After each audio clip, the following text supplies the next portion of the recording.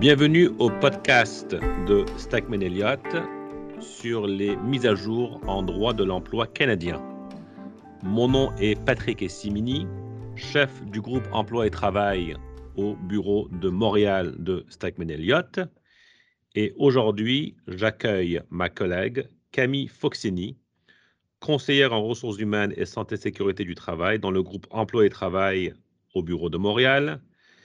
Camille se spécialise notamment dans la gestion des lésions professionnelles et dans les conseils en matière de santé et sécurité au travail. Bonjour Camille. Bonjour Patrick. Alors Camille, lors de notre podcast précédent, nous avons discuté du projet de loi 59 et des amendements en matière de santé et sécurité au travail. Aujourd'hui, j'aimerais aborder avec toi les amendements au projet de loi 59 qui affectent la loi sur les accidents du travail et les maladies professionnelles. Alors peut-être, Camille, commence par nous expliquer les changements au recours administratif qui entreront en vigueur en 2023. Oui, Patrick, donc je pourrais débuter en mentionnant que les amendements au recours administratif prévus par le projet de loi auront certainement pour effet d'accélérer et d'améliorer les processus de traitement des dossiers pour lésions professionnelles, ce qui est très positif. Donc, tout d'abord, nous savons qu'à l'heure actuelle, nous avons 45 jours à compter de sa notification pour contester une décision rendue par la direction de la révision administrative de la CNESST au tribunal administratif du travail. Bien, à compter du 6 avril 2023, ce délai sera dorénavant prolongé à 60 jours. Par contre, il sera possible de contester une décision dont une demande de révision administrative a été formulée directement au tribunal administratif du travail si la direction de la révision administrative n'a pas répondu à la demande dans les 90 jours suivant sa réception. Ensuite, le projet de loi prévoit qu'il sera permis, toujours à compter du 6 avril 2023, de contester une décision de la CNESST à la direction de la révision administrative dans les 30 jours, tel qu'on peut le faire actuellement, ou directement devant le tribunal administratif du travail dans les 60 jours suivant la décision. Cela s'applique toutefois aux décisions relativement à un avis du bureau d'évaluation médicale, un avis du comité spécial des présidents qui analyse les maladies professionnelles pulmonaires, un avis du comité des maladies professionnelles oncologiques et une décision en matière de financement. Puis finalement, à l'heure actuelle, la CNESST peut reconsidérer une décision pour corriger toute erreur dans un délai de 90 jours suivant cette décision si elle n'a pas fait l'objet d'une décision à la suite d'une demande de révision. Toutefois, compte tenu que certaines décisions pourront à l'avenir être contestées directement devant le tribunal administratif du travail, la disposition actuelle s'appliquera également à ça. Merci Camille. C'est clair que ces changements-là vont apporter une certaine efficacité au traitement des décisions. Et lorsque l'on voit, par exemple, l'option de pouvoir porter une décision en matière de financement ou en matière d'évaluation médicale directement au tribunal administratif du travail, il est clair que cela va grandement aider au déroulement des dossiers et à leur efficacité. Maintenant, pourrais-tu nous parler un petit peu des amendements qui portent sur le volet réparation, réadaptation et gestion médicale? Qu'est-ce qu'on peut s'attendre du projet de loi 59 à cet égard? Donc, tout d'abord, changement majeur qui est entré en vigueur le 6 octobre 2021. La liste des maladies professionnelles qui figurait à l'annexe 1 de la loi sur les accidents du travail et les maladies professionnelles est retirée et remplacée par le règlement sur les maladies professionnelles.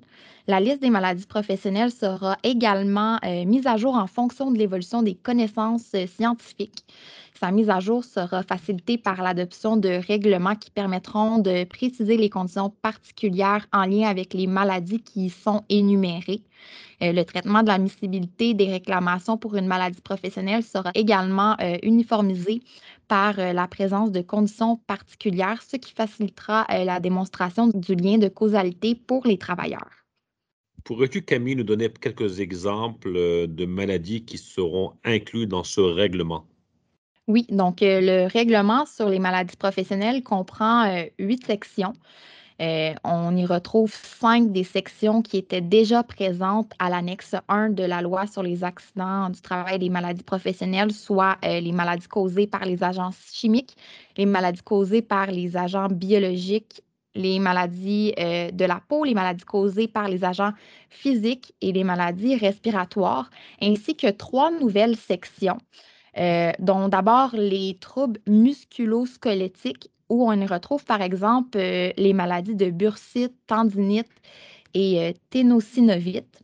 Ensuite, on a également les troubles mentaux, où on y retrouve les troubles de stress post-traumatique, qui est la seule maladie dans cette section pour le moment. Puis également les maladies oncologiques, où on y retrouve certains cancers pulmonaires chez les pompiers. Très bien, Camille. Donc, il est clair qu'avec ce nouveau règlement, l'étendue des présomptions de maladies professionnelles va être élargie. Et donc, il est à s'attendre à ce que les employeurs fassent des analyses de risque de leur environnement de travail de façon préventive pour adresser ces questions-là en amont. Il est aussi intéressant de voir que les troubles mentaux sont maintenant inclus dans une liste de maladies professionnelles, alors que la tendance actuelle était d'accepter les troubles de santé mentale plus comme un accident du travail. Donc, c'est sûrement quelque chose qui va générer beaucoup de débats et ça sera sûrement à suivre. Maintenant, on voit que l'aspect psychologique devient une priorité dans le monde du travail. On sait aussi que les employeurs ont souvent des absences causées par des lésions psychologiques ou d'autres problèmes de santé mentale. Est-ce qu'il y a des changements aux aspects de la gestion médicale dans la loi par rapport justement à l'aspect psychologique du travail? Oui, alors des changements sont à venir à compter du 6 octobre 2022 en ce qui concerne le bureau d'évaluation médicale, plus précisément en ce qui a trait à la consolidation. Donc actuellement, lorsqu'on demande aux membres du bureau d'évaluation médicale de se prononcer sur l'un des 5 points de l'article 212, celui-ci possède un pouvoir discrétionnaire de se prononcer sur certains sujets médicaux pour lesquels le professionnel de la santé traitant ou le professionnel de la santé désigné par l'employeur ou la CNSST ne s'est pas prononcé s'il l'estime approprié. On le voit souvent lorsqu'on demande aux membres de se prononcer sur la consolidation d'une lésion.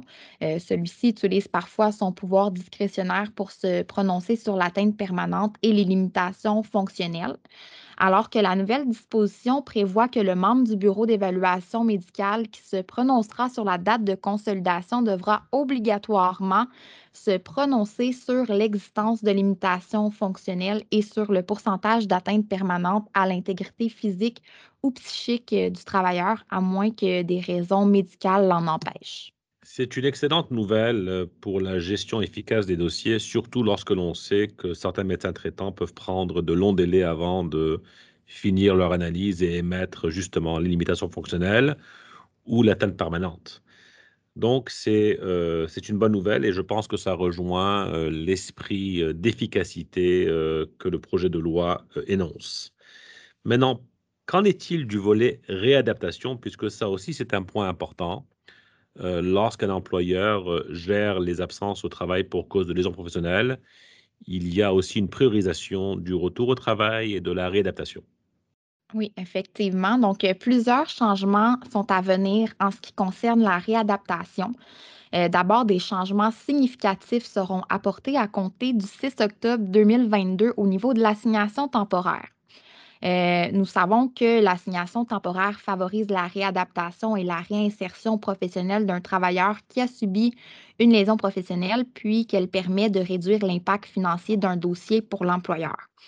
Actuellement, la loi sur les accidents du travail et les maladies professionnelles n'exige aucun formulaire en particulier pour proposer une assignation temporaire aux médecins traitants, quoiqu'il en existe un produit par la CNSST qui n'est toutefois pas obligatoire. Donc, c'est la plupart du temps là, des formulaires maison qui sont utilisés par les employeurs. Alors que les amendements à la loi prévoient que les employeurs devront utiliser obligatoirement le formulaire fourni par la CNESST pour soumettre une assignation temporaire au médecin traitant. Puis de son côté, le médecin traitant devra indiquer dans le formulaire les limitations fonctionnelles physiques ou psychiques temporaires du travailleur, ce qui n'est pas obligé de faire actuellement. Puis, l'employeur devra ensuite transmettre le formulaire à la CNESST, que l'assignation temporaire soit autorisée ou non par le professionnel de la santé traitant. Ce nouveau processus qui entrera en vigueur à l'automne prochain entraînera certainement plus de paperasse et de gestion administrative, tant pour l'employeur et la CNESST, mais pourrait tout de même permettre un meilleur suivi sur l'assignation temporaire ainsi qu'une reprise du travail plus rapide. Donc, l'efficacité de ce nouveau processus sera à déterminer. Il est clair que si le processus, doit fonctionner, il faut que les médecins traitants aussi coopèrent, en complétant ces documents de façon fiable et évidemment de façon rapide. Mais si cela marche bien, ça va sûrement aider au processus de réinsertion au travail des, travailleurs affectés par des lésions. Maintenant, on sait aussi que l'assignation temporaire, est un outil que les employeurs utilisent souvent pour ramener les gens au travail et qu'il y a des conséquences pour les salariés qui ne coopèrent pas à ce processus. Est-ce qu'il y a d'autres changements par rapport à l'assignation temporaire? Oui, donc le projet de loi prévoit également que l'employeur devra indiquer sur le formulaire d'assignation temporaire l'option qu'il choisit pour le versement du salaire. Il doit en informer la CNESST avant le début de l'assignation temporaire. Donc, le choix de versement, c'est soit le versement de 100 du salaire et des avantages liés à l'emploi dont le travailleur aurait bénéficié s'il avait continué à exercer son emploi, ou le versement du salaire pour les heures travaillées compensé par le versement de l'indemnité de remplacement de revenus de la CNSST pour le manque à gagner. Il est important de souligner que l'employeur pourra demander à la CNESST de modifier une seule fois l'option choisie pour une même assignation temporaire. La loi sur les accidents du travail et les maladies professionnelles ne prévoit actuellement rien de la sorte, et on peut se poser la question à savoir si cela améliorera réellement le processus d'assignation temporaire. C'est simplement plus de paperasse et de gestion administrative pour l'employeur. Il est clair que les employeurs auront à réviser ces options-là et prendre les bonnes décisions, basées sur leurs, paramètres de financement, et sur leur stratégie de gestion des risques et de leurs coûts en matière de lésions professionnelles. Est-ce qu'il y a d'autres mesures, Camille, qui découlent de ce projet de loi qui vont favoriser la réadaptation d'un travailleur ou d'une travailleuse? Oui, Patrick. Donc, à compter du 6 octobre 2022, la CNESST pourra accorder des mesures de réadaptation à un travailleur adapté à son état de santé pour favoriser un retour au travail avant la consolidation de sa lésion professionnelle et non après celle-ci, tel qu'il est actuellement le cas. Donc, cette nouvelle mesure permettra au travailleur de développer sa capacité à reprendre graduellement ses tâches et favorisera un retour au travail plus rapide. Des modalités seront prévues pour le paiement du salaire par l'employeur durant cette période, mais pour le moment, nous n'avons pas de détails. Très bien, ça semble, positif pour les employeurs. Maintenant, on sait que, des fois, des retours au travail se font alors qu'un salarié, a des limitations fonctionnelles permanentes, ce qui implique un processus de retour au travail qui pourrait, nécessiter une révision des tâches, du poste, et cetera. Est-ce que le projet de loi adresse, le retour au travail ainsi que les accommodements qui pourraient s'y appliquer? Oui, tout à fait. Donc, des changements majeurs sont à prévoir à compter du 6 octobre 2022 sur cet aspect. On vient bonifier ce qui était déjà prévu en matière de droit de retour au travail pour faciliter la réintégration d'un travailleur dans son emploi, un emploi équivalent ou un emploi convenable. On veut venir impliquer le travailleur et l'employeur de concert avec la CNESST pour la détermination d'un emploi convenable et, le cas échéant, d'un programme de réadaptation professionnelle adapté, alors que ce processus se fait actuellement par la CNESST selon les informations recueillies auprès des parties. Il est ensuite prévu que la CNESST évaluera en collaboration avec l'employeur et le travailleur le besoin d'un accommodement raisonnable pour réintégrer le travailleur chez son employeur, comme l'aménagement des tâches et la modification de l'horaire de travail ou l'organisation du travail. La CNESST sera la seule à pouvoir déterminer si un accommodement raisonnable est nécessaire pour permettre aux travailleurs d'exercer un emploi convenable disponible chez l'employeur. Toutefois, l'employeur pourra encore faire la démonstration que l'accommodement lui impose une contrainte excessive. Puis, si elle le juge nécessaire, la CNESST pourra autoriser un retour progressif au travail et le soutien financier qui l'accompagne afin de faciliter la réintégration du travailleur chez son employeur. La CNESST pourra aussi ordonner à l'employeur qui refuse de collaborer aux démarches de retour au travail ou de réintégrer le travailleur dans son emploi, un emploi convenable ou un emploi équivalent, malgré les décisions à cet effet, de lui payer une sanction administrative pécuniaire. Cette dernière sera équivalente à l'indemnité de remplacement du revenu à laquelle le travailleur aurait pu avoir droit durant la période où l'employeur a été en défaut et le montant de la sanction pourrait atteindre un maximum d'une année d'indemnité de remplacement du revenu. Puis ce montant là, sera versé dans le Fonds de santé et sécurité du travail. Donc, ces changements vont sûrement, nécessiter beaucoup de réflexion pour les employeurs, et vont sûrement aussi faire l'objet de discussions pour les entreprises syndiquées avec leurs syndicats. Au niveau, juridique, on sait que la Cour suprême avait rendu une décision importante en 2018 portant sur l'obligation d'accommodement des employeurs. On parle de l'arrêt Caron. Est-ce que tu pourrais nous parler un petit peu de l'arrêt Caron? Parce que ça semble être pertinent dans le cadre de ces amendements. Oui, tout à fait. Donc, comme tu l'as mentionné, en 2018, la Cour suprême du Canada a rendu une décision importante portant sur l'obligation d'accommodement raisonnable des employeurs suite à une lésion professionnelle, donc l'arrêt Caron, comme tu l'as mentionné. Dans cette décision, la Cour suprême du Canada a maintenu la décision de la Cour d'appel du Québec à l'effet que l'employeur a l'obligation d'accommoder un travailleur victime d'une lésion professionnelle et qu'il est de la responsabilité de la CNESST et du tribunal administratif du travail d'évaluer si le travailleur a convenablement été accommodé par l'employeur. Cet arrêt a d'ailleurs eu un impact significatif sur le processus de réadaptation et de détermination d'un emploi convenable en confirmant que le devoir d'accommodement déjà proposé par la loi sur les accidents du travail et les maladies professionnelles doit s'étendre plus largement pour couvrir celui prévu à la Charte des droits et libertés de la personne. Donc, dans son texte, la Cour suprême a rappelé que le tribunal administratif du travail possède le pouvoir de réparation exclusif concernant le droit à la réintégration à un emploi équivalent ou à un emploi convenable et d'imposer à l'employeur des mesures d'accommodement raisonnables à l'égard du travailleur.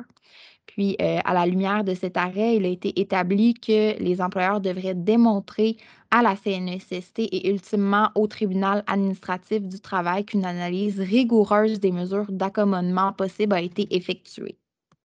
Donc, ces nouvelles dispositions adoptées par le projet de loi semblent aller dans le sens de l'arrêt Caron, puisqu'il est clair que la CSST sera la seule à pouvoir déterminer si un accommodement raisonnable est nécessaire et le tout pour permettre au travailleur d'exercer un emploi convenable disponible chez son employeur. Maintenant, qu'en est-il s'il est déterminé qu'un travailleur devra se trouver un emploi convenable ailleurs que chez son employeur? On sait que cela arrive aujourd'hui souvent, lorsqu'il n'y a pas d'emploi convenable disponible ou lorsque l'employeur ne peut démontrer que quelque chose est disponible sans une contrainte excessive. Alors, quels sont les amendements sur cet aspect-là d'un emploi ailleurs que chez son employeur?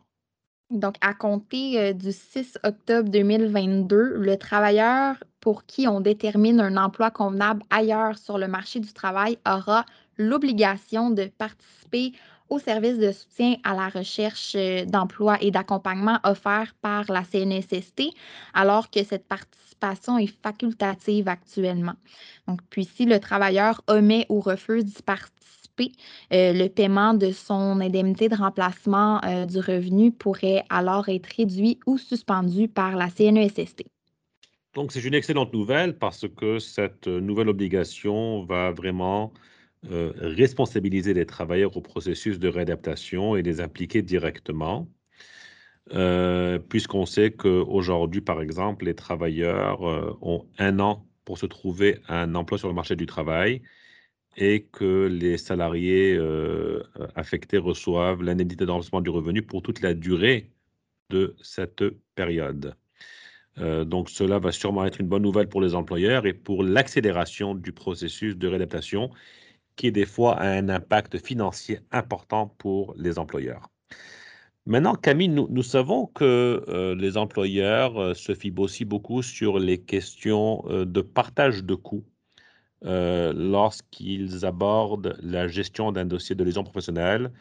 Ils vont souvent inclure dans leur stratégie toutes les questions de partage de coûts, soit parce que le salarié était handicapé, soit parce qu'il y a une faute d'un tiers ou d'autres options. Est-ce que le projet de loi 59 amène certains changements au processus d'imputation et par corrélation au processus de partage de coûts?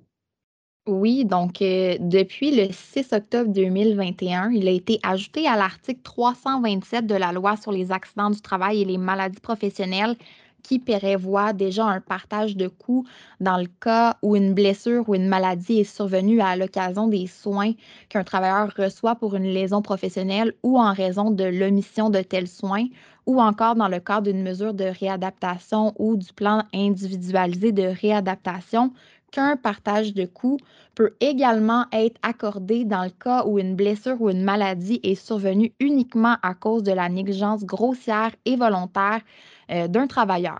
Nous savons que l'employeur peut déjà s'opposer à l'admissibilité d'une réclamation pour lésion professionnelle pour le motif que celle-ci résulte uniquement de la négligence grossière et volontaire du travailleur, tel que prévu à l'article 27 de la loi sur les accidents du travail et les maladies professionnelles.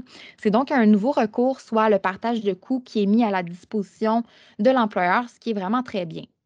C'est intéressant parce que ce que cela voudrait dire, c'est que même si l'employeur ne rencontre pas les critères de l'article 27 pour faire déclarer qu'il ne s'agit pas d'une lésion professionnelle, la négligence pourrait tout de même donner ouverture à un partage de coûts.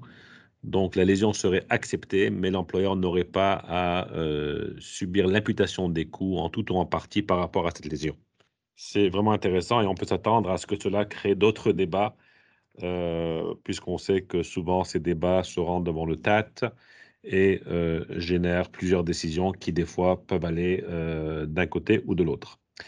Alors, Camille, je voulais te remercier pour cette description des amendements déjà en vigueur et à venir par rapport à la loi sur les accidents du travail et les maladies professionnelles, qui couvre les recours administratifs, la réadaptation, les aspects médicaux et l'imputation. On peut constater que de façon générale, ces amendements tentent d'améliorer l'efficacité de certains processus, de favoriser un retour au travail et d'amener une gestion administrative des dossiers plus efficace et plus expéditive. On verra comment est-ce que le tout va se dérouler. Je te remercie Camille et au plaisir de se revoir bientôt. Merci. Merci à toi, Patrick.